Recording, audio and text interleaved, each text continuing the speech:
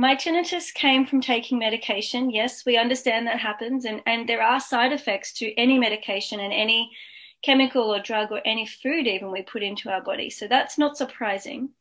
Their question is, do I need to stop taking the medication for neuroplasticity healing to be possible? My answer to that is not necessarily. Obviously, talk to your doctors. You don't want to be mucking around with medications, but you still can achieve full silence. You can fully recover tinnitus while being on certain medications. But I would not take any medication for tinnitus itself. But, if you have a heart condition or, if your medication's keeping you alive and you really, really need it, then of course you don't want to stop taking it. You want to learn to use neuroplasticity to reset and recalibrate your sensory pathways that are representing that sound signal.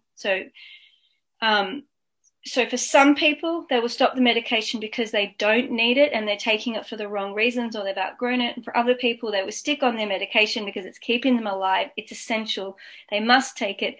And they will use the neuroplasticity in both situations, with or without the medications, to reset, recalibrate, and come back to completely normal sound sensations, and the tinnitus disappears.